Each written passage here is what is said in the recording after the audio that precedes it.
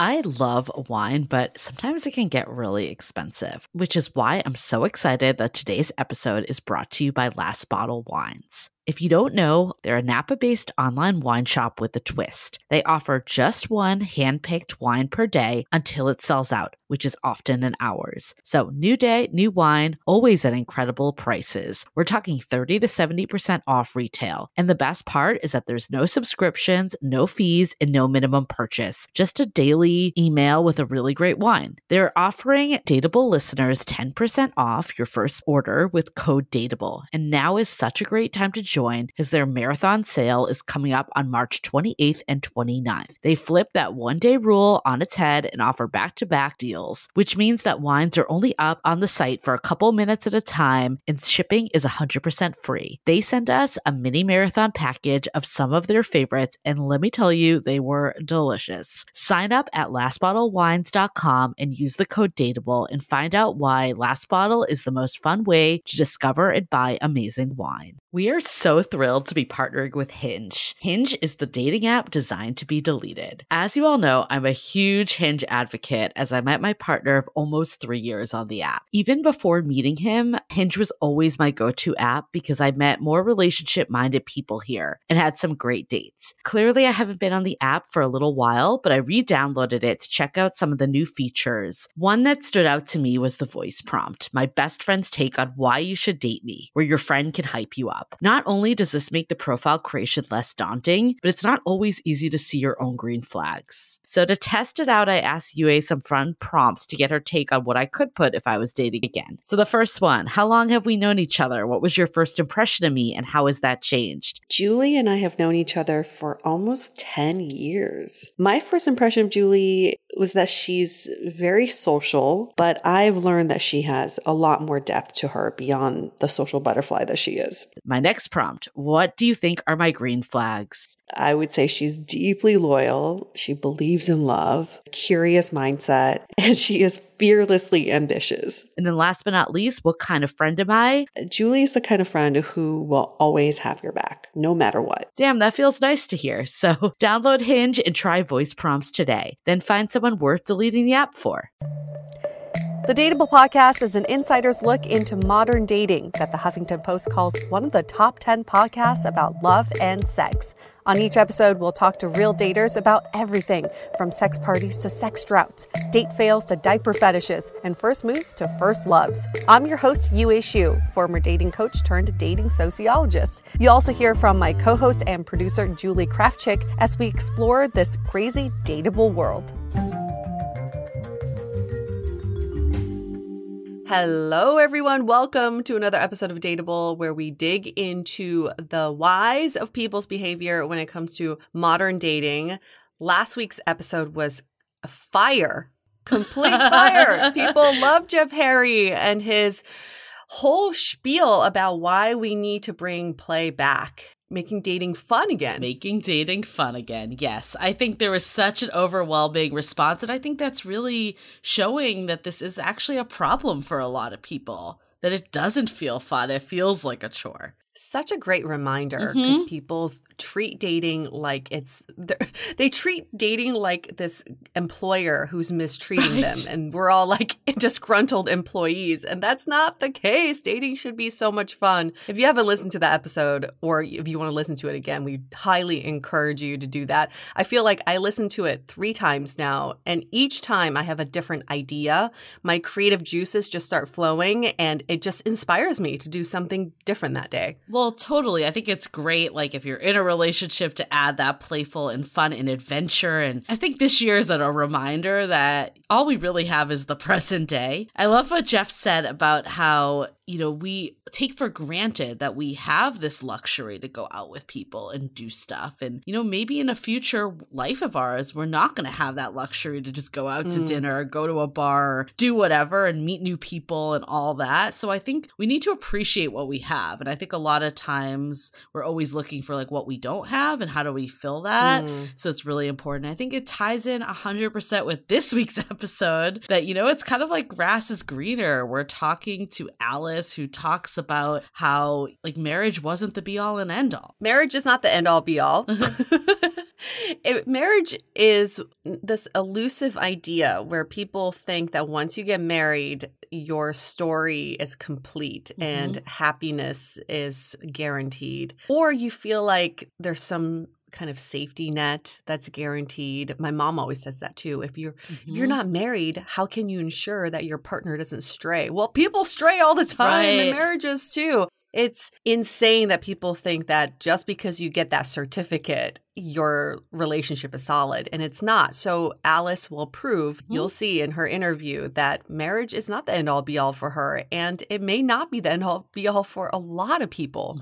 I definitely was actually at dinner with some friends last night, and this came up, like reiterated. I'm like, I totally agree that this is not, the safety net that we all think it is. But one thing that I actually listened to when I was re-listening to the episode, because Yue and I always re-listen to the episodes to hear how they sound. And, we also get a lot of, learnings ourselves from them. For sure. And one of the things that actually I heard myself say it and I was like, oh my God, I like kind of cringed when I said it. It was actually about like the Asian hate crimes that we were talking about. And thank you, first of all, Yue sent me like this virtual event that Mei Lee spoke at this week. So I think it was really good for me to go to that. And I did notice that I was probably like one of the only white people in the crowd too. So what made me cringe though when I said it was how this conversation is not coming up with my white friends, which is true. But what I thought about it is I was like, I should be the one bringing it up. Like that is how I can be an ally and how I can do it. It's not good enough to just be like, oh, it's not coming up. And I think that is what's happening right now, is that it's only in these Asian circles. It's not really mainstream and widespread. And that's kind of what happened with BLM, that it turned out like they're like, no, we need white people, we need Asian people, we need Hispanic people to be our allies. So it was a reflection for me hearing that words come out of my mouth. Yeah, and I think sometimes it happens with dating too. We just morph ourselves into the partners that we engage with, people we go on dates with, when we should insert ourselves a little bit more. What matters to you the most right now? What is top of mind? And there's nothing wrong with bringing that up, even in circles that you don't feel like it's top of mind for them, because they probably should be aware of what's happening. Totally. It goes back to like the fun in dating too. If you're going on a date and the conversation is, feeling depressing or going down a rabbit hole, try to change the tune. Like, why not? Before just dismissing the person or saying like this was another bad date, at least give it your all. I think I'm going to start to do that from now on. Like, I referenced a date that I went on that was like definitely a little bit of a doom and gloom coming from the other person, because they just really weren't ready to be dating. And I think I definitely fell into the trap myself, instead of being like, how could I turn this around? Like, how could I make this more of an experience between the two of us? And maybe we would have had a different outcome if I had done that. It takes a lot of effort, it right? Does, but I've started implementing his advice of constantly asking, how can I make my day even better? And I love that question, because I've been doing that the last 2 days. I was in a bunch of interviews for work, and I was just like falling asleep, basically, because you're just saying the same things over and over again.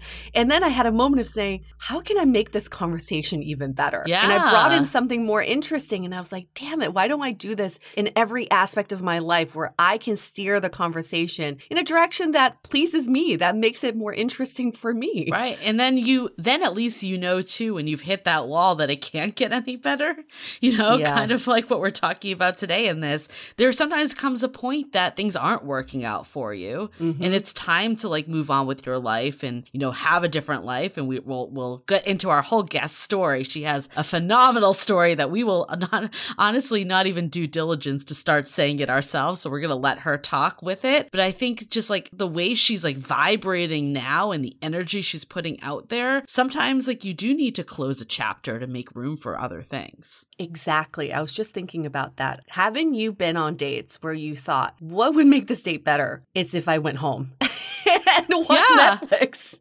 Took a long shower. That happened to me recently, and I was like, he's like, let's go get ice cream. And I'm like, I'm really tired. No, And then I was like, oh my God, it's 8:30. It's like COVID time is like totally different, especially, I mean, in San Francisco when you're doing like all outdoor stuff, I feel like, I don't know if like I'm sure other cities are experiencing this too. It's like when you used to go to dinner, I went to dinner last night at 8:30 and rebel. It was the only time we could get this reservation. My friends are like, that's kind of late. And I'm like, okay, but back in the day, 8:30 was a totally normal time to eat. Totally, like we would never go to dinner at 5:30 p.m. Yet that is what we're doing today. Right, because things close at 9. So you got to get your meal in. It gets colder. You got to like take advantage of the warmer time. But yeah, I was like, this feels like a totally invalid excuse. But to me, I felt drained and I was like, I really just want to go home. Like that was what I wanted. And you're right. Sometimes that is, and I love what Jeff actually, just to like kind of quickly recap last week, like he said, if play fails, that's also a positive because it's not the match. Yes. Absolutely. And this happens in relationships, like with our guest, Alice. Sometimes you gotta think, like, what's going to make this relationship better is if we both get the fuck out. Right.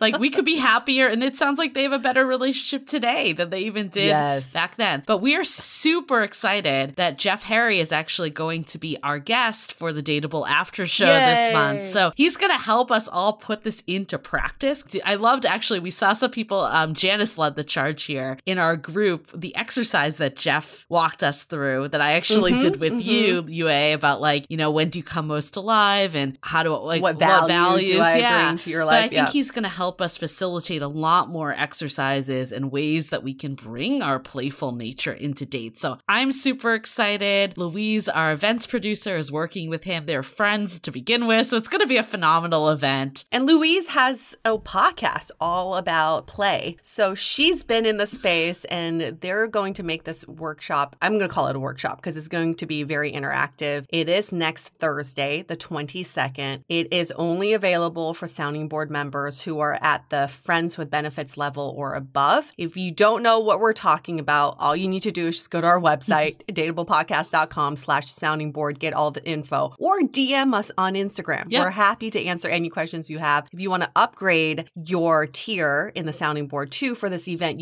you're free to do that. We're more than happy to have you upgrade to that. And it's going to be a phenomenal event. But before that event, this coming Thursday, Julie and I are doing our monthly community live stream. It's free. It's going to be in the Facebook group, Love in the Time of Corona. We shoot the shit for 30 minutes, but we're also introducing you all to our newest member of the month. We won't reveal who that is, but last month we had Ryan, if you guys all remember, and he revealed his now boyfriend during the live stream. So you never know. You never know what could happen during these live streams. I'm super excited to announce this month's winner because I think they really do show the values of the community for sure. So just for anyone that's new, if you've heard this a zillion times, you could just nod your head and move on. But we have our free Love in the Time of Corona group. This is the public group. This is about 1,600 members strong. People still are super supportive, super personal, all of that. But then we also have the Sounding Board, which is the premium group. And that's where, people really are forming these deep friendships and they're tuning in for happy hours every week and podcast discussion groups and the Dateable After Shows and all of that, where they're really getting to know each other. Like, I'm so excited. One of our community members, Caitlin, is actually planning to come out to San Francisco in the next couple weeks. So hopefully... Is she really? Yes. Caitlin? Yeah. So hopefully we'll get to meet some people, start to meet people in the flesh, which is really exciting. Like, I think a lot of, she's like, I'm definitely hitting up the Dateable fam to see who's around and who can hang out. And yeah, it's going to be, I think, I'm just constantly amazed by the friendships that are formed. And we talked about this last week, like community and belonging is so core to dating and relationships. It's a relationship in itself. Can we just pimp out Caitlin as well? I mean, love you, Caitlin. Thank you for all the feedback and thank you for being so engaged in the community and for just or sound advice a lot of the times. Your pictures of you master dating all the time. It's very inspirational. You join the community, find Caitlin. She fantastic. Is also super, super passionate about inclusion. And she put up a really great post, actually, of how people can start addressing people in a non-binary way. And I loved it. There were some really good ones on there. There was like, hey, epic humans, or like all these different ways that you can reach out to people, or y'all, or like different ways that are just like non-gender basis. Oh, I can't wait. If anybody has expertise in this field, and especially when it comes to dating, we would love to talk to you about it. Inclusion in dating. What does that mean? And how can we shift our mindset? My friend just started dating someone who is pansexual, gender fluid, adaptive, and what was the fourth one? College for life. And just those four things all together, my mind was blown. I'm like, how do I think about this differently? What does adaptive mean? Wheelchair. Oh, okay. College for life? That just means you're like a lifelong learner? Yeah, lifelong learner. I don't know. It's like a blank canvas. Anything goes. You know what's really funny? I'm trying to pull it up, but there was a post actually in the Facebook group about like new acronyms or things you're seeing in dating profiles. Oh, and I want to see this. There was one that, okay, this is what it was. Dink. Do you know what? Guess what dink means? If you had a guess. Dink. Wait. Is it? It's not going to be what you think. Is it someone who's a twink, but also... Wait, what's a twink? Okay, I'm going to have my gay friends explain that one, because I will definitely fuck it up. Is it... Okay, no, I really give up. Okay, you're never going to guess it. It's dual income, no kids. No. I know. I was like, that apparently is like a thing that people are putting in their profiles. There's also, I mean, this one's pretty like standard, so you'll probably know this one, but GGG. Do you know what that is? GGG. Girls. No, I don't know. You know, I actually had to look it up because I was seeing it so often, especially on Tinder, actually. It's good, giving, and game. So it's basically like you're sexually open. What? Yeah. But it's not necessarily like you're sexually non-monogamous or anything like that. It's just that you're like down sexually. And I'm like, hey, if someone's giving and down sexually, that might not be the worst thing. I'm down with that.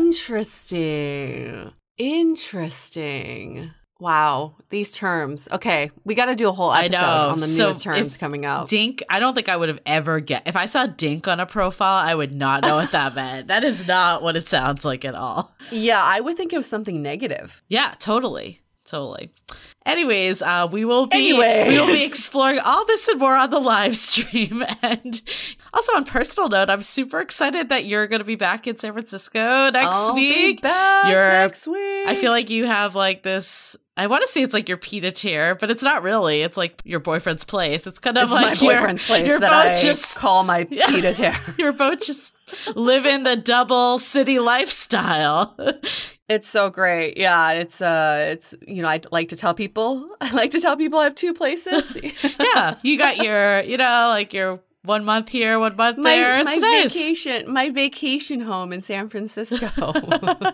It's nice. I'm excited to see you. Julie and I are gonna treat ourselves to a nice dinner, just so you all know, because we also go on dates. Yeah. Yes, we also go on dates, and it's about time we spend some money on each other. That's true. That's true. Sometimes you got a master date, but sometimes you got a friend date.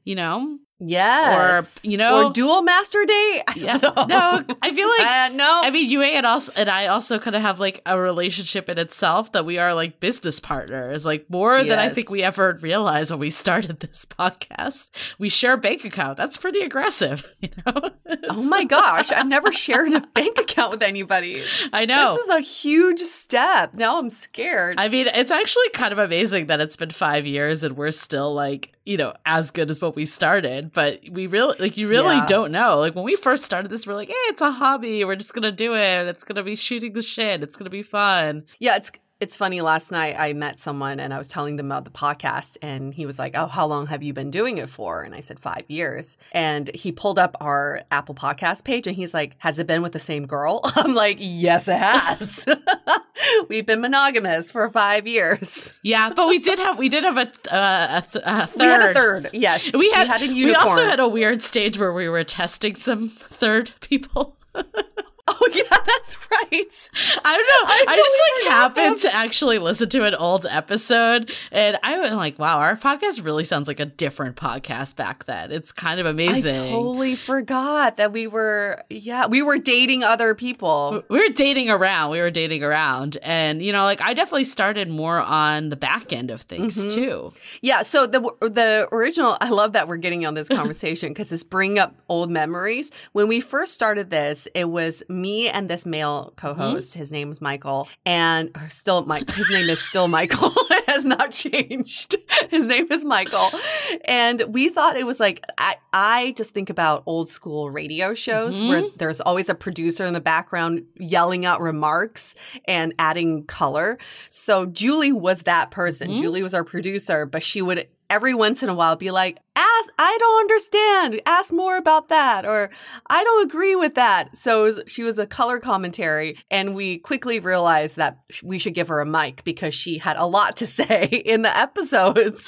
So when we transitioned from Michael, we just gave Julie a mic and we were like, why don't we just become co-hosts? Why are we doing this? What it is, and I actually put up a post about this on International Women's Day. I think both of you thought, both of us, all two of us, both of us, because you and I were always like the business arm behind it, anyways. Like even though we had these rotating other people, they were kind of just there to chat more and. What I think you and I thought was that we needed a male voice. Yes. We thought and I think actually this revelation hit me with the show Morning Show with Jennifer Aniston. Yes. Where they basically had her and Steve Carell and then he got sexual harassment suits, had to leave. And then she replaced him with Reese Witherspoon. So it was 2 women hosts. And that was unseen of in TV because it was always the man and the woman. And I think you and I had that in our mind that we needed this male and this female. And then I think we also thought we needed people that were dating coaches and experts and there was because Michael was a dating coach, had that background, so I think we thought that. And what we quickly realized with podcasts was this was giving anyone a voice. You did not have to have this background. There were so many female duos popping up. It did not have to be this stereotypical balance. And I think what we realized too when we were doing all this testing is that a lot of them felt very unnatural with you because it just felt forced. And you and I are just friends, so it worked. Because we're such good friends, it's just natural. Yeah. And the other issue with male and female co-hosting is that you end up in these buckets where you're representing your gender, which you're not, right? So we kept asking Michael, what's the male perspective? Right. Well, it's not really the male perspective. It's Michael's perspective. So when you have 2 women, it's not so much we're representing all women. It's just we're representing our own beliefs and people believe that. Totally. I think we were underselling men to think that we could have that all wrapped up in one man's voice. There's no way. Yeah. No way. No way. No way. We've come a long way. Our relationship has evolved so much. And I'm going to tie this back to this episode because we're going to bring it back. Bring it back. This intro's over, guys. Thanks for sitting through all of this. It was like a therapy session for me. We're going to bring it back because every relationship goes through so many evolutions. It's constantly changing. But as long as the people involved in the relationship continue to be passionate about their journey and to really believe in each other and believe in what they're creating together, the relationship will go in a place that's supposed to go. And that's what this episode is about. When 2 people are no longer willing to be on this journey together, time to get out and find yourself. No shame. No shame. Moving on to our newest segment, Dateable Advice, where we dole out dating advice to the best of our ability. Here's a question, and we've gotten this. I always say this, but it's true. We gather the most popular questions. So this was asked by more than one person. My partner and I have been together for a while, and we've been trying to work things out. At what point do you call it quits, or do you say, let's keep working harder?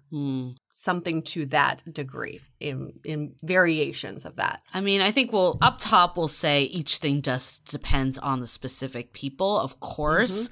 But I think it's like, have you gone to therapy? Have you had like an intermediary come in too and kind of see the relationship as a whole and not just, like the built up resentment that each of you have or why it's not working? Like, have you tried to put your foot forward of how you can make this work? Like how you can shift your way of thinking. And I think also have you tried to bring back the fun that might be missing? Right. Like when we think about early times when you met, what attracted you to this person? What did you used to do together? And what does that look like now? Like, has your life just changed so much that you don't have that anymore? Is there a way to still incorporate it? All of that. I think I read somewhere that the reason why there's obviously a lot of reasons why relationships don't work out, like financial and, all the different things there. But one of the big ones was that people stop being curious about their partner. They stop dating their partner. Like in early stages, you're just like,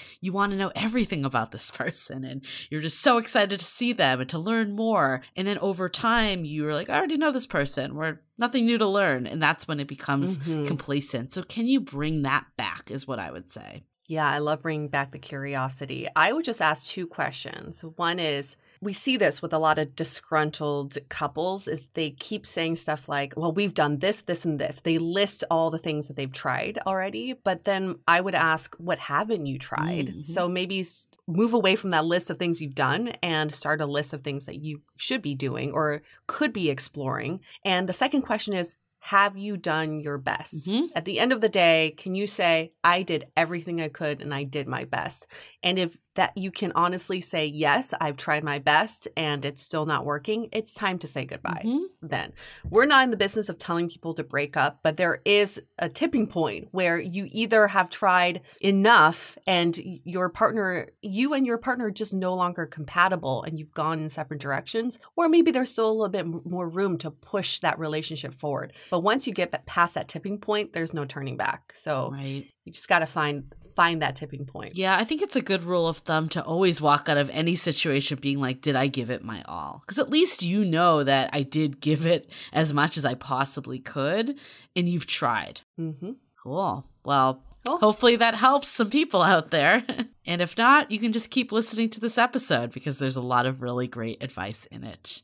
Okay, so before we get into the episode, let's do a quick break for our sponsors. This episode is sponsored by Rothy's. Have you heard about this company making stylish, sustainable shoes and bags? They're carefully crafted with eco-friendly materials like repurposed plastic water bottles and marine plastic. In case you haven't heard of them, they're called Rothy's. Their shoes offer 0 break-in period due to their seamlessly knit-to-shape design. I opted for the navy houndstooth in the point style because they're so chic-looking that I could wear them to work or a night out, and they're also really comfortable because they're flats. Not to mention, they're versatile as well. I've worn mine with skirts, slacks, jeans, and dresses. Rothy's are available in a range of styles and come in an ever-changing array of colors, prints, and patterns. Finding the perfect style is easy because Rothy's come with free shipping and free returns on eligible items. And another reason to support this company, they've transformed nearly 100 million bottles into their beautiful products. Check out all the amazing shoes, bags, and masks available right now at rothys.com/dateable. That's ROTHYS.com/DATEABLE. Style and sustainability meet to create your new favorites. Head to rothys.com/dateable today. We would also like to thank Kensington Books for sponsoring this episode. Our latest book highlight is called The Most Eligible Viscount in London. In best-selling author Ella Quinn's intriguing new book, a dashing suitor must decide if love and marriage are mutually exclusive. Viscount Gavin Turley is convinced that love matches cause nothing but trouble. Still, after months of courting, he's fallen in love for Miss Georgie Featherton and plans on proposing to her. However, he doesn't plan on saying the words, I love you. The words of love are not an indulgence he will allow himself. Without a declaration of love, Georgie can only reject his offer. Seems fair, right? Not if her family members have anything to say about it. Get more deets on The Most Eligible Viscount in London by going to kensingtonbooks.com or wherever books are sold. Awesome. So let's get into Alice's story.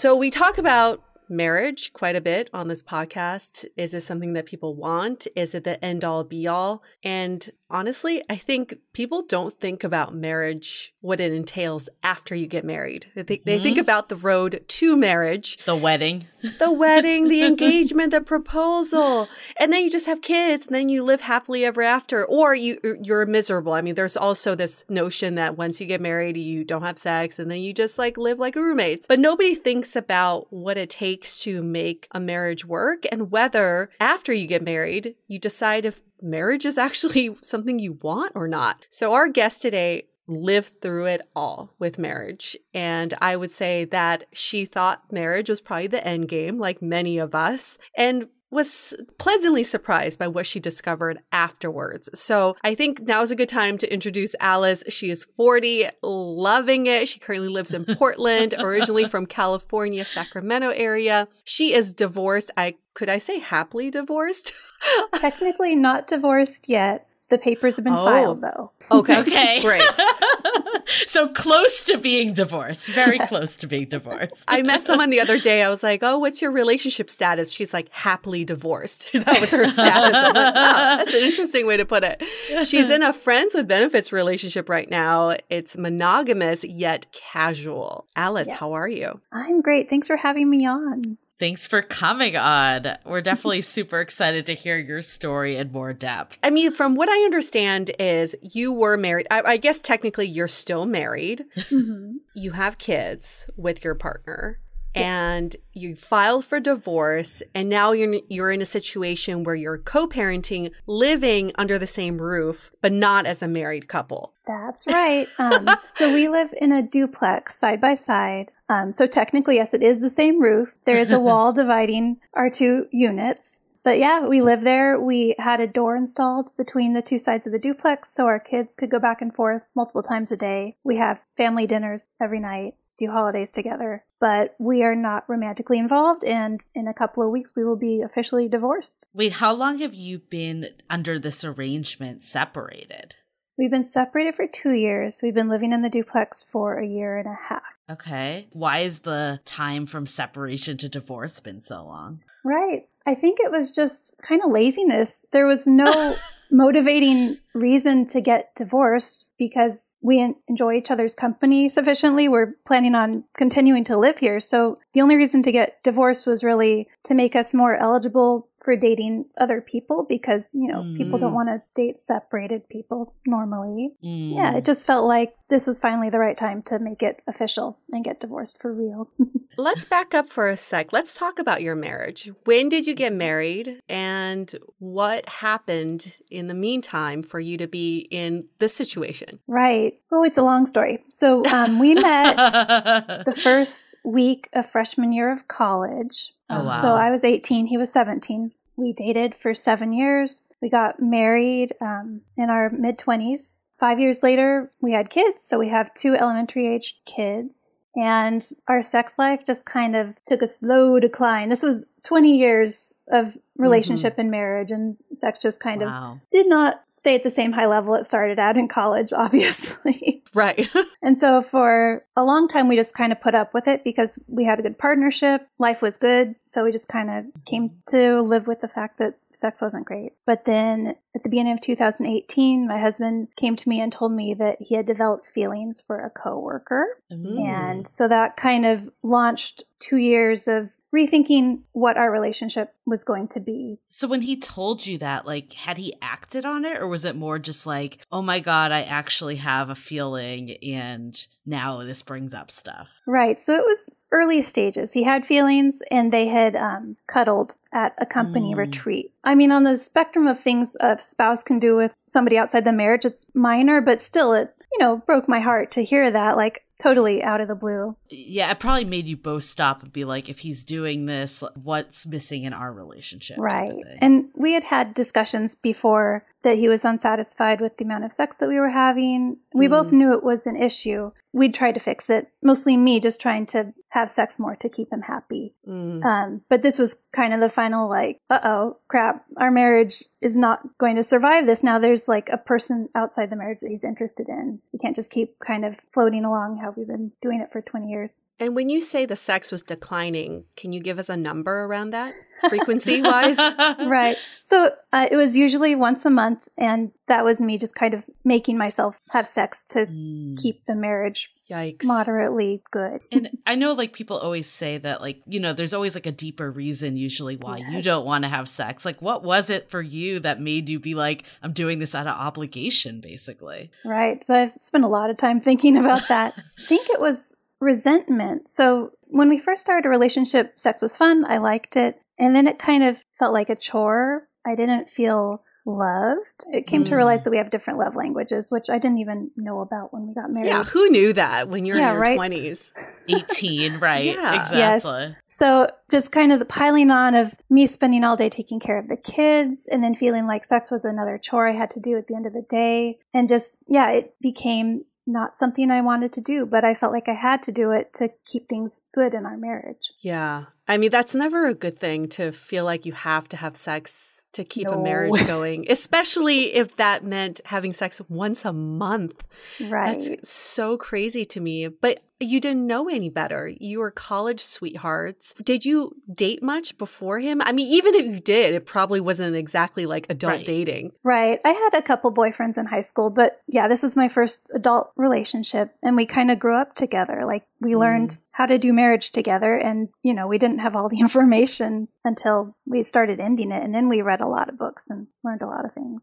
So we had this guest on, and I'm not trying to call your husband this by any means, but we had this guest, Matthew Frey. He basically had this article like an open letter to shitty husbands. And I'm not trying to call your husband shitty because I don't know him at all. But his point was that like women leave because they get frustrated by all like the emotional labor that they have to do. And it comes as a surprise sometimes to men because they don't see it, at least in the heterosexual situations he was referring to. Like, did you feel that emotional labor? Like, I'd love to hear more about that. Oh, yeah, definitely. I mean, it was the standard, like preparing dinner every night, taking care of kids' school work, and, you know, just kind of doing the background work that men sometimes don't think about. And he wasn't really like contributing to that much. I mean, on the scale of like bad husband to awesome husband, he was doing okay. He was trying and he wanted an equal marriage, but there were just some things that neither of us really stopped to think, are we splitting things up fairly?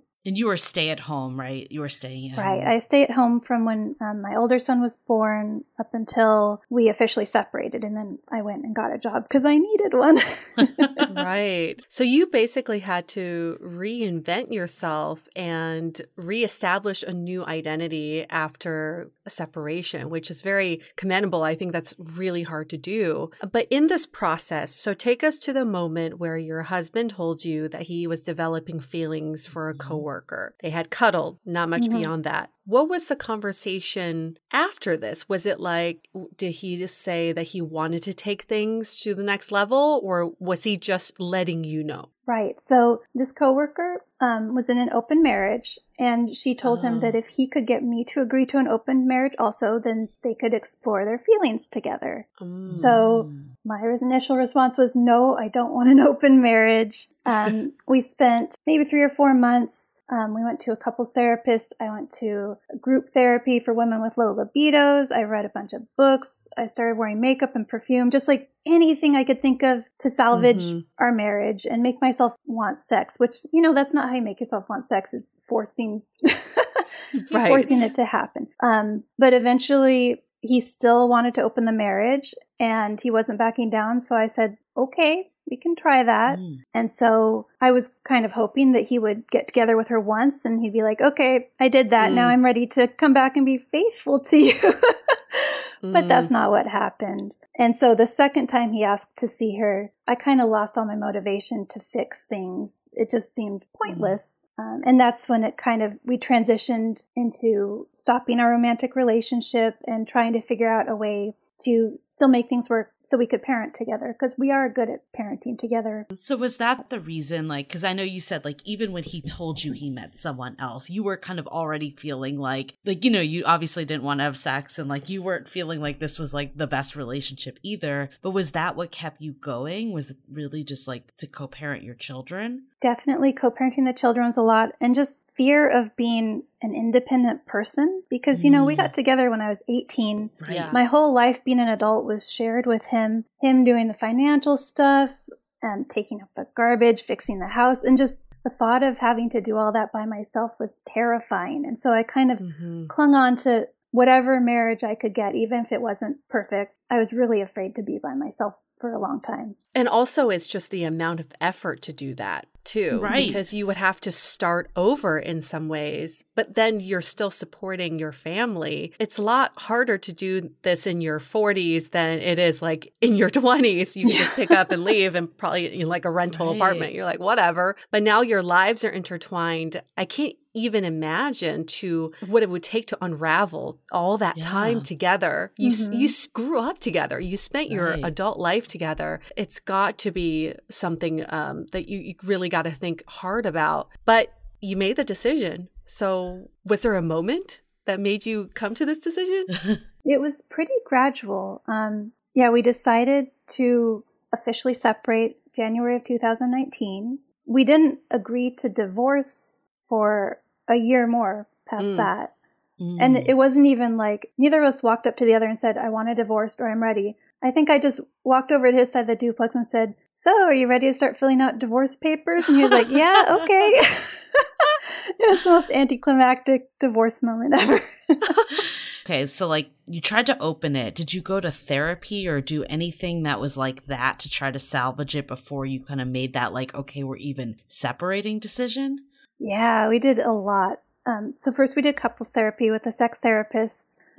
That didn't make me want sex anymore, but it did make me realize that I needed a therapist of my own. I should have seen a therapist in my 20s. Therapy's amazing. I really should have done it a long time ago. So I started seeing my own therapist. We had a special getaway, just the two of us, to try to rekindle things. But it was just too far gone by that point. It was like at least 10 years of not great sex life. It was just too hard to come back from that. Did you guys like dive into therapy like beyond just sex, but like you were saying, like you had different love languages? Like did you go in different paths outside of that too? Yeah, we did some more standard couples therapy, read a lot of self-help books. So there's the love languages. There was Come As You Are. Yep. Right. That book was really helpful for just me feeling like I was normal sexually, like learning about responsive desire versus, I can't remember the other word. It's all good. It's like spontaneous it's all good. desire. Oh, spontaneous desire is what you think everybody has. And it turns out a lot of women have responsive sexual desire. And I had no idea. And so that's part of the reason why our sex life wasn't working, is because we expected me to just be excited to go after taking care of kids all day, and that's not how it works. Yeah, I want to marinate in this for a sec, because I was in a relationship where we didn't have sex for an entire year. And I remember just thinking, like, what is wrong with me? Why am I not desirable? Am I desirable to other people? I put a lot of blame on myself, and ultimately, I think what happened was there were a lot of hormonal issues with my partner that came with aging that we didn't know much about. So I think we need to go to the doctor to see kind of the issues with that. I would love to hear from your perspective, Alice, is when your husband tells you he's unhappy with the sex life and you guys are forcing once a month sex, what is going through your head? What do you think is the cause of the problem? Oh, I thought it was all me.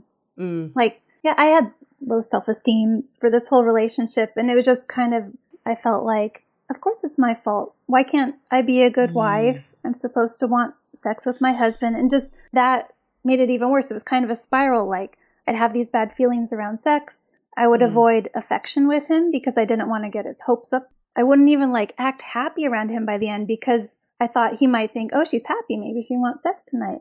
I just like stuffed myself into this little tiny ball to hide from sex, and it impacted me in so many different ways. And even just like going to bed at night. Going to bed at night was stressful. Like I couldn't just get into bed and go to sleep. It would be like, oh, I bet. Oh no, does he want to have sex tonight? Oh, why am I so bad at this?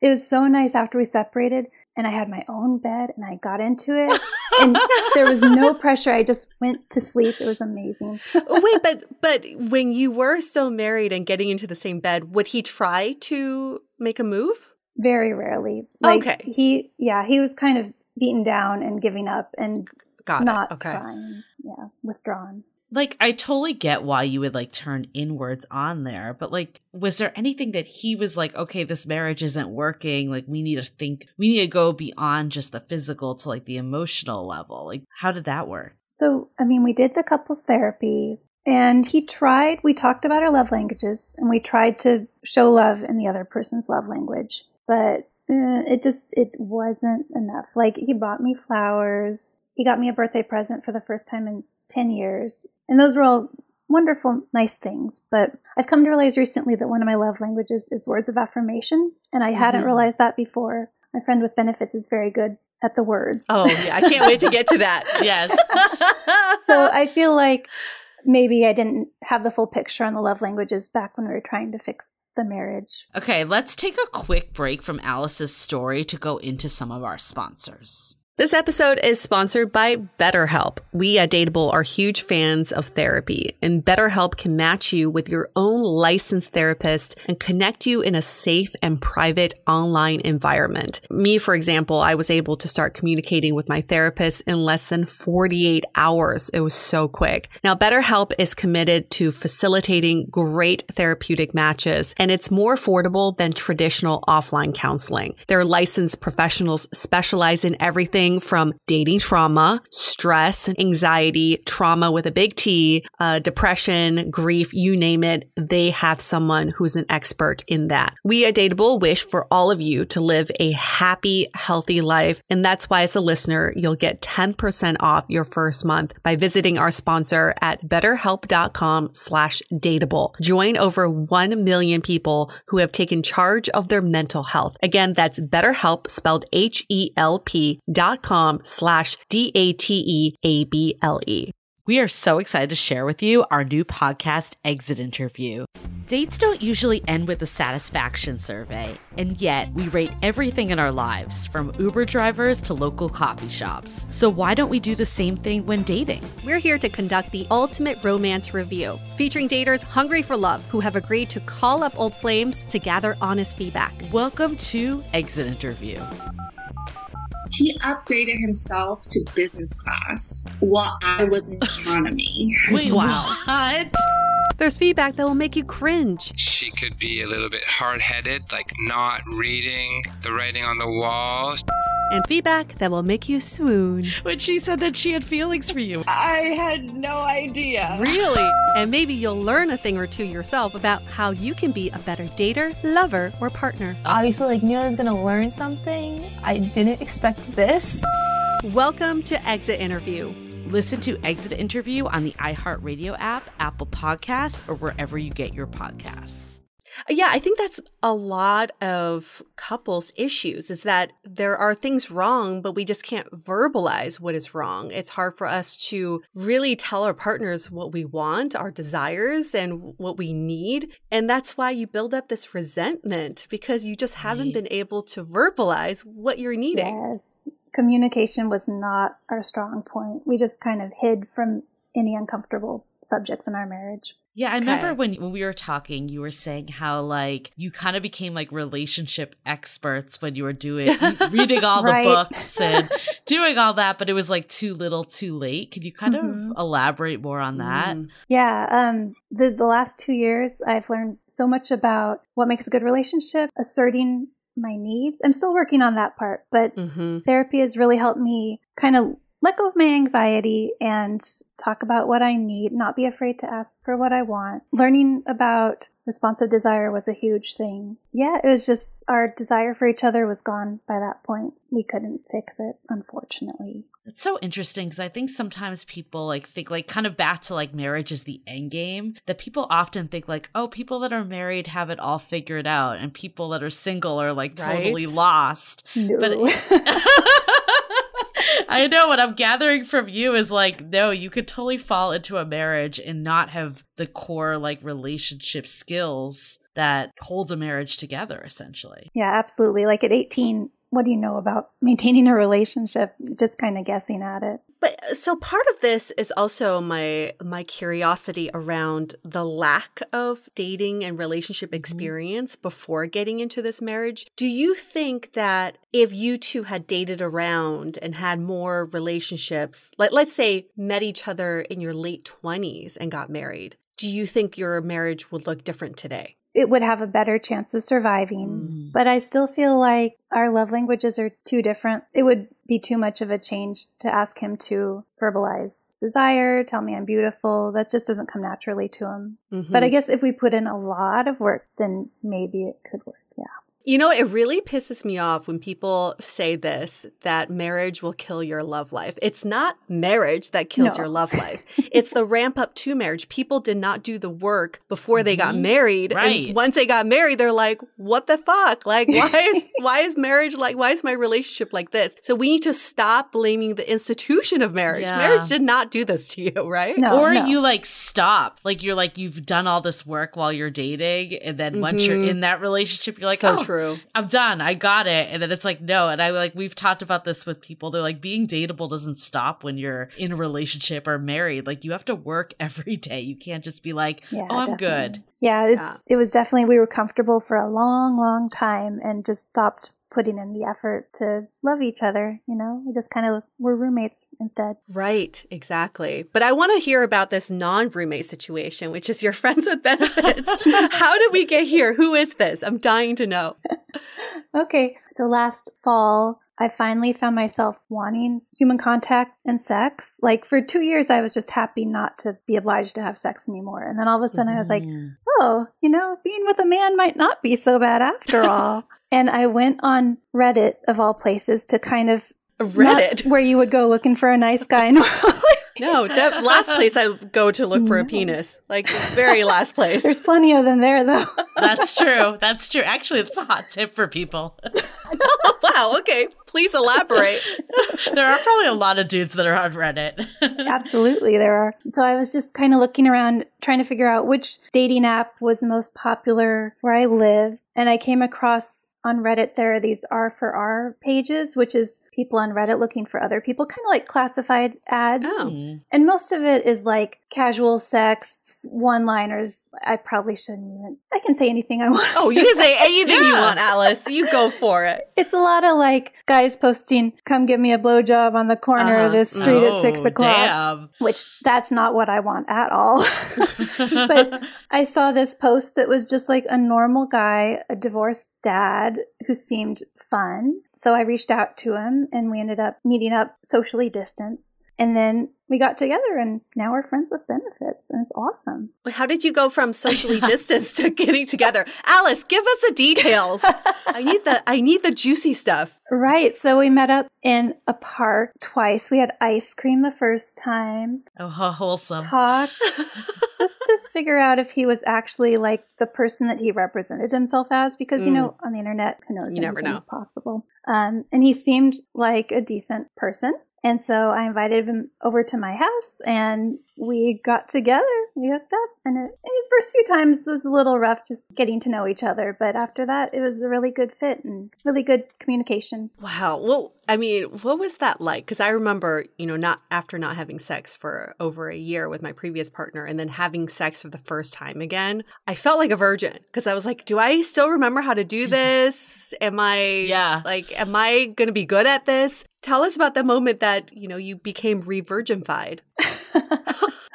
It was surreal. Just like there was a naked man in my bedroom and it was a man who I had not been naked with before. And it was just, this is really happening. Wow. It was uncomfortable, not physically, emotionally uncomfortable the first time or two, just trying to decide if I was making the right choice and was I moving too fast. You know, sex hormones did their job and we started feeling more attached, more connected, and just felt easier. And also there's a whole factor, I have a mom body now. Like this was the first person I've been with since having 2 children. My body does not look like it did when I was 18. And I was self-conscious about it. And one of the things he did that was really great was he asked me what I was self-conscious about. And then he specifically complimented those parts of me. And, you know, so like my belly, I have like a mom pooch. And the first time he complimented, he was like, oh, I'm a belly guy. I was like, oh, sure, whatever. But he continues to compliment it. And either he's an awesome liar or he actually likes my body the way it is. Wow, that's great. That's sexy. I feel like I'm like missing some piece of this story. Like, how did you go from, you know, like, I don't want to have sex with my husband, looking at it as a chore, to like going to Reddit and being like, I'm going to like look on the boards around that. Like, I do have a vagina. That shift. Like, how did that happen? When did you find your vagina again? Right? I think it was just having a 2-year break where it wasn't anything I had to do for anybody else. And then it became something I wanted to do for myself. And also, you know, I think when you're 40, some hormones kick in. Like, this is supposed to be prime of a woman's life. Oh, hell yeah. Yeah. I thought 30s was the prime, but I'll take No, it's being the prime. My 30s 30s and were 40s. not, so I'm going for 40s. Yeah. After 30. It's all uphill from here.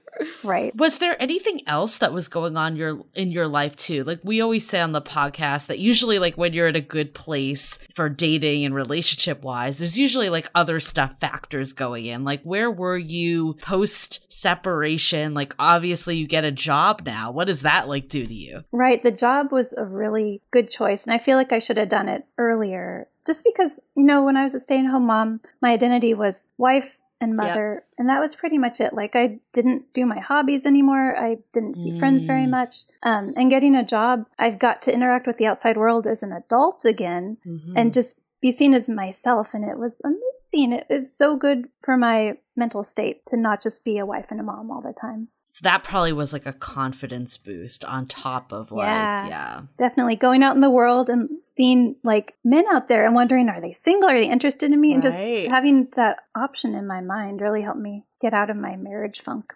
There is something really sexy about having a friends with benefits. You feel like you're 15 again. Or I guess, I don't know if 15-year-olds have friends with benefits. Let's hope not. But 18. Let's say 18. Let's give it 18. There is something really sexy about that. But I am curious to know how you two came upon this arrangement, because both of you have to agree that this is nothing more than friends with benefits, right? That's kind of a sticking point. We'll see how long it lasts, because he is looking for a new partner, somebody to move in with him and help raise his kids. And that's totally a legitimate thing for somebody to be looking for. And it's not what I'm looking for. I don't want to have a new dad for my children. They have a dad already. I don't want to raise somebody else's kids. I don't want to move in with somebody because I'm having a really good time in my own side of the duplex, just living my life right now. So we definitely have different end games, but he wanted to try. I think he was lonely for human connection and sex too, and we've had a good connection. So this is playing it by ear, like see how long this works for both of us. So I don't want to stereotype, but I've noticed a lot of times divorced men are like seeking a new partner like ASAP kind of. And a lot of people in our Facebook group that are women are like, you know what? I was married. Hell no. I think I'm good now. Like, why do you think that is the case? And again, it's not everyone. I don't want to say it's every single person, but it seems to be a recurring theme. Oh, I have my theories. Yeah, I mean, I think there's a stereotype that divorced dads are looking for bang maids. It's something I've seen, like somebody to have sex with them, take care of their house, take care of their kids. But that hasn't been my experience with, you know, my N=1 data point so far. My friend with benefits, he's got the single dad thing down. Like he cooks all his meals, takes care of his kids. He doesn't need a helper in that respect. I think he just wants a partner, somebody to wake up with in the morning, like, you know, companionship. So, yeah. I think divorced dads get a bad rap sometimes. Yeah, I think it's like the way, at least from my perspective, it's not like necessarily that they're looking for someone to like do like the cooking and cleaning and like stereotypical, but it's like, it's almost like harder to be on your own, where I think women are kind of like thriving a bit like with the independence. That's what I've noticed. Yeah, that is a good point. Like I mentioned, I've been on Reddit and I read the dating forums, and it seems like a good distribution of men not wanting to be alone. You're right. Yeah, it is more men being lonely on Reddit. Maybe that's just, you know, selection bias. Well, that's the thing. You know, a lot of my divorced friends, girlfriends will say, you know what? I'm just fucking tired. Like, that's literally what it is. Yeah. The marriage exhausts me. I am completely depleted. I cannot imagine exerting this kind of energy for anybody else. So I'm just going to take it. I'm going to take a chill pill and just be cool and like smoke weed and just feel good and not be so damn exhausted all the time. Yeah. And again, this is a generalization. Like, obviously, some people are, some people aren't. Like, for men and women, it's not going to be a universal everywhere. What's been your take about like getting married again? Oh, yeah. I have no intention of getting married again. I'd say once my kids are out of the house, I would be open to being in, live-in relationship with somebody, waking up in the morning with them. Like that does sound nice. But right now I'm enjoying my freedom a lot. I mean, I would think some of it is like feminism too, that like for so long we were kind of like told like we can't do this on our own. There's something very empowering about like being on your own. But then I guess the question I would have for you is like, how does that come in as now being like I know you are sharing, the parenting duties, but like how does that come in with your children? One perception I would have is that it could be challenging to be a single parent. Do you feel like this is your situation, or do you feel like it's actually easier or better than it was before? I think it's better. And I don't know fair for me to call myself a single parent because I have so much support. Like the father of my children is right next door helping take care of them every day. So it kind of feels different than somebody who's living on her own, taking care of the kids, 13 out of 14 days a month. But it's better for me because when I was a stay-at-home mom, I cooked pretty much all the dinners. I did all the emotional labor. And now we've split it pretty much 50-50. Like I do 4 nights a week dinner. He does 3 nights a week. He takes kids to their doctor's appointments. So it's just a lot more equal and a lot better for me. And he seems to be okay with it too, which is great. And now that burden is sort of alleviated, do you see your soon-to-be ex-husband in a different way? Do you feel like there could be hope for reconciliation? No. I mean, okay, that's done. You're like, no. She's like, let's be real here. I don't see any chance for romantic reconciliation. And I don't think he wants that either. He's seen the coworker. He's been seeing her for 3 years. Oh, wow, they're okay. happy. Like, we're good. Romantically, we're done. I mean, I respect him as a person and the way he's growing from this change in our relationship. I'm really impressed. Like, he's taking on new skills just like I am. And it's pretty awesome to see that. Do you guys like sit down and hang out and like, are you like friends, or is it more like sharing parent duties? Yeah, I wouldn't say we're quite friends. We don't ever hang out just the two of us, but we have friendly conversation during dinner when the kids are there. But I'd say we're more like coworkers at the job of raising our kids together. Interesting. Yeah. I mean, the one like petty thing I think I might have is like resentment of like, oh, you can share the labor now, but you couldn't do it back then. Right. Does that ever cross your mind, or are you just like, I'm good? You know? Yeah, not really, because I think I never asked for him to share when we were in our standard marriage. I kind of took it all on myself. I didn't expect him to do any of it. So I don't feel like I can be resentful now because I didn't ask for it. If I had, he probably would have willingly split things up more. Got it. That's the key right there. And then do you guys talk about each other's love lives? No. Does he know? Does he know about your friends with benefits? He knows. Just on the basic level, like, I'm going to lock the door between the units tonight because my friend is coming over. Or like, get the kids over there before bedtime. They can't come over after. But no, we don't. We don't talk about the details. Like, do you put a sock on the door too? Just like, really don't come in tonight. College dorm again. The door between our units, each side has a lock. It's kind of like a hotel door where I see. You can it's lock it on either side. Dual door. Got it. Yes. I see. Okay. So that makes a lot door, more sense. I turn on the white noise machines upstairs and downstairs. Just hope for the best. Hope for the best. So I take it you don't want your friends with benefits and his polyamorous girlfriend coming to like Thanksgiving dinner. We're making progress. Like, okay. So my husband's girlfriend, that's a weird phrase to say. So weird to say. But it is 2021. Anything goes. Right. So she comes to visit. She lives in California, so it's a long distance relationship. Oh, okay. She comes to visit him maybe every 3 to 6 months. And I met her 6 months ago. Oh. And so, it's not like I'm sitting on the other side of the door hating her. We're civil. And I feel like in time it could evolve to us all having holidays together. I'm not quite there yet, but we're going in the right direction. What do you tell your kids, especially about her when she comes and visits? And also about your situation. So they know that their dad has a girlfriend and I have a boyfriend. And they like to tease us about that. Like, ooh, Mom has a boyfriend. You love it. But I try to be honest at an appropriate level for their ages. I don't like to keep things from them or treat them like they can't understand things. She comes over, they go over and have meals with her, and they play D&D. They love playing D&D with her. Dungeons and Dragons. I was like, what's D&D? So yeah, she's another friend who comes over, and they know that she's their dad's girlfriend, and they don't seem bothered by it. They know that we're getting divorced, but it's not going to affect their lives. They still get to live with both of us, so it's cool. Do they know what divorce means? Yeah. They do. I mean, I think they've picked it up, from school, TV, books. Like, they have this idea of, stereotypical divorce. And I think that kind of made them nervous when we started talking about separation and divorce. Like, are we still going to get to see both of you guys?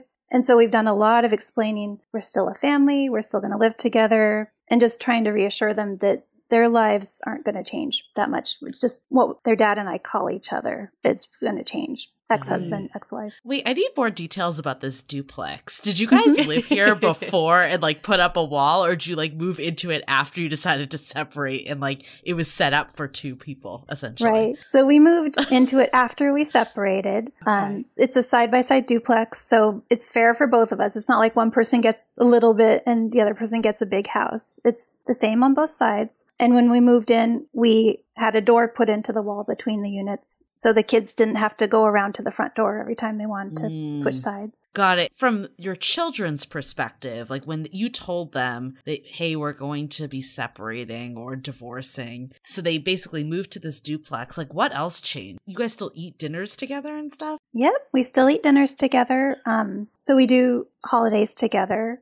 My husband gets the Christmas tree on his side. I get the stockings on my side. And we have each other over for Christmas breakfast and Christmas Eve dinner. Yeah, so not too much has changed for them. They're even at the same school. We are able to stay in the same school zone. So basically the only difference is at the end of the night, you go to your room and your husband goes to his room. Yep, pretty much. My husband and I don't interact as much as we used to. We're welcome on each other's side of the duplex, to go tell the kids to do their homework or whatever. But it's definitely trying to give each other as much space as possible. Do they have two rooms? Do they have a room on your duplex and a room on theirs? They do? Wow. Yep. This sounds like a sweet deal. Yeah. Are there some nights that you eat dinner with just them and he eats dinner with just them? We eat dinner together every night so far. And I don't know if it's going to keep being like that or we'll eventually kind of separate gradually more and more. But for right now, it's easier not to have to make two dinners every night. Logistically, that makes sense. I guess if you're having dinner date with your friends with benefits, then maybe not, but... We have never had a dinner date. He's always with his kids. Got it. Got it. He only comes over at 2 a.m. I'm just kidding. For a little booty call, yep. He goes through the back door, though. So. Right. He doesn't have side door privilege. No. Do you think that obviously things are going to change and you've already anticipated this? What are some things that you're anticipating already? For example, what if you stay over at his place? So you're staying over for the week or something. What do you tell the kids? Stuff like that. Right. So I have stayed over at his place, not for the week, just for overnight, when the kids were sleeping on their dad's side for the night. And I think maybe they knew I was staying over at my friend's house. Sleepover, it's cool. They're not quite old enough to understand what that entails. Right. They're not even sure if we kiss each other, and I don't want to. That's enough information for them. No, you just cuddle. Just right? all Yeah, cuddle. exactly. Hands Just all the cuddle. time. I feel like that's a good amount of being away from my kids right now. And I think as they get older and they're teenagers, I could see myself staying over at a friend's house, maybe hanging out with his kids if it was that kind of relationship. And I think once my kids graduate, I would be open to living with somebody full time. Maybe not getting married again, but having a more standard relationship. While my kids are here, it's easier to stay like we are right now in the duplex. Got it. Yeah, I was going to ask you, like, obviously you said earlier, part of getting divorced is because people don't want to date people that are separated. Like, are you looking to date now and form more of like a relationship, or are you still in the place like, I don't want that commitment? Right. I'm not looking for a full-on relationship right now. I'm happy with companionship and sex and not being super entangled in each other's lives. Casual dating. Yeah. I think my default setting is to like form a strong connection with somebody and kind of really mesh our lives together. I can feel a part of myself wanting to do that with my friend with benefits. That's not the right thing for where I am right now. Like, I'm happy raising my kids next door to my soon-to-be ex-husband, and yeah, just keeping it monogamously casual right now. And what does your family think of it? They think it's cool. Yeah. I mean, my parents got divorced when I was a teenager and had a amicable relationship with holidays together. So I'm just kind of carrying on the family tradition a little bit. Passing on the torch. So we have like a wide variety of listeners, and I'd be curious to hear some advice that you might give them given your experience. So like maybe the first group are people that are currently in a marriage that may not be fulfilling to them. What advice would you have for those people if you could kind of like, you know, go back in time for yourself? Therapy for you together and for you individually is a really important starting point. Learning about spontaneous desire versus responsive desire. Just reading books to understand yourself and how you interact with your partner. I think those are very important. And communication. So don't think you're educated just because you're in a relationship, basically. Right. Always be learning. Yeah. And then what about we have a subset of listeners that are like dying to get married and just can't find the right person. And, you know, maybe they're hitting a certain age where they feel they should be married, but they're not yet. What is your advice for them? I think make sure that you've worked on yourself sufficiently and that you can kind of bring a whole person to the marriage and not looking for somebody to complete you and kind of fill in the gap of where you're missing part of yourself. Like, and I'm still working on that myself. I don't think I'm like a whole super awesome person who's ready for a new relationship. But yeah, just kind of don't expect somebody to fix you in a relationship. And then probably the last subset is, what about those people that are recently coming out of a divorce or separation? What advice would you have for them? I would say go have fun. Don't try to jump into another marriage track relationship. Just like get to know yourself one-on-one and just, you know, date around a little bit. I have one more group of people. It's the people who are in a marriage but are feeling tempted by a coworker, a friend, someone they met recently. You as the spouse who went through this situation, what is some advice you give to that person who is debating whether they tell their spouse or not and not sure what to do in that situation? Definitely tell your spouse as soon as you're feeling the feelings. Hopefully before you act on them, and approach it with just as much integrity as you can. Like, the reason I can still be living next door to my husband is because he's a really good guy and he treated me with respect throughout this whole transition. And so I can respect him back and we can still work together. And I feel like if he'd gone behind my back and lied to me, that things would have turned out very differently. Agreed. Right. Wow. That was quite a story. It was more than I thought it would be. So thank you for your honesty and openness to sharing all of that. Should we go to some takeaways, Julie? Let's do it. I feel like now's a good time. So I was like jotting down all the things I was learning about. And one of the main takeaways for me is relationships don't end. And I think that's the reason why they're called relationships, is that you're constantly relating to the other person. Yep. So when we think about the end all be all relationship, especially for a lot of our single listeners right now who feel like if I'm in a relationship, all is good and well, that's not necessarily the truth. It's just that you're opening up a different chapter. It doesn't mean things stop and it doesn't mean things are just magically going to be better. So I think we got to think about like this idea that being dateable is not just about being single and dating, but you got to date your spouse too. I like this idea of figuring out your own way of doing things. And I really think you, Alice, have pioneered something that is, to me, I think it's super creative and progressive, but also it's done with integrity for your partner and your kids. And I really love the fact that you balance your own personal needs, because now you're getting some. You got yourself some stuff going on there with the needs of your family. And I think so many people are stuck in marriages because they're like, what do I do with my kids and all the family obligations? And you found a way to do both. Not that this doesn't come with challenges. Absolutely, there are going to be challenges down the road as well. But you found a really creative way of carving out a situation for you that works, at least for the time being. And I think it's just really inspiring to hear that. Agreed. Yeah, I think my biggest takeaways, a couple of them, is one, I think this is not to quote Sex and the City, but I'm going to do it, is like the best relationship you could have is with yourself. And if like anyone else is second to that, then wonderful. And I think ultimately it sounded like, yes, of course there was another woman in the picture, but there was more going on in your relationship. And a lot of it was that you weren't happy with where you were and like yourself, and like you felt like you were kind of like succumbing to this relationship and putting yourself second. And I think like it sounds like you started to really thrive when you did put yourself first, and you had that like, you know, working environment again and being surrounded by friends and family. And I think sometimes people think like, oh, when I'm getting into a relationship, that's all I'm going to focus on. And anytime we put that much emphasis away from ourselves, like there becomes resentment that builds in like other things. So I do think like regardless of your relationship status, like always making time. One of our favorite terms in our community is called master dating. So it's like going on dates by yourself.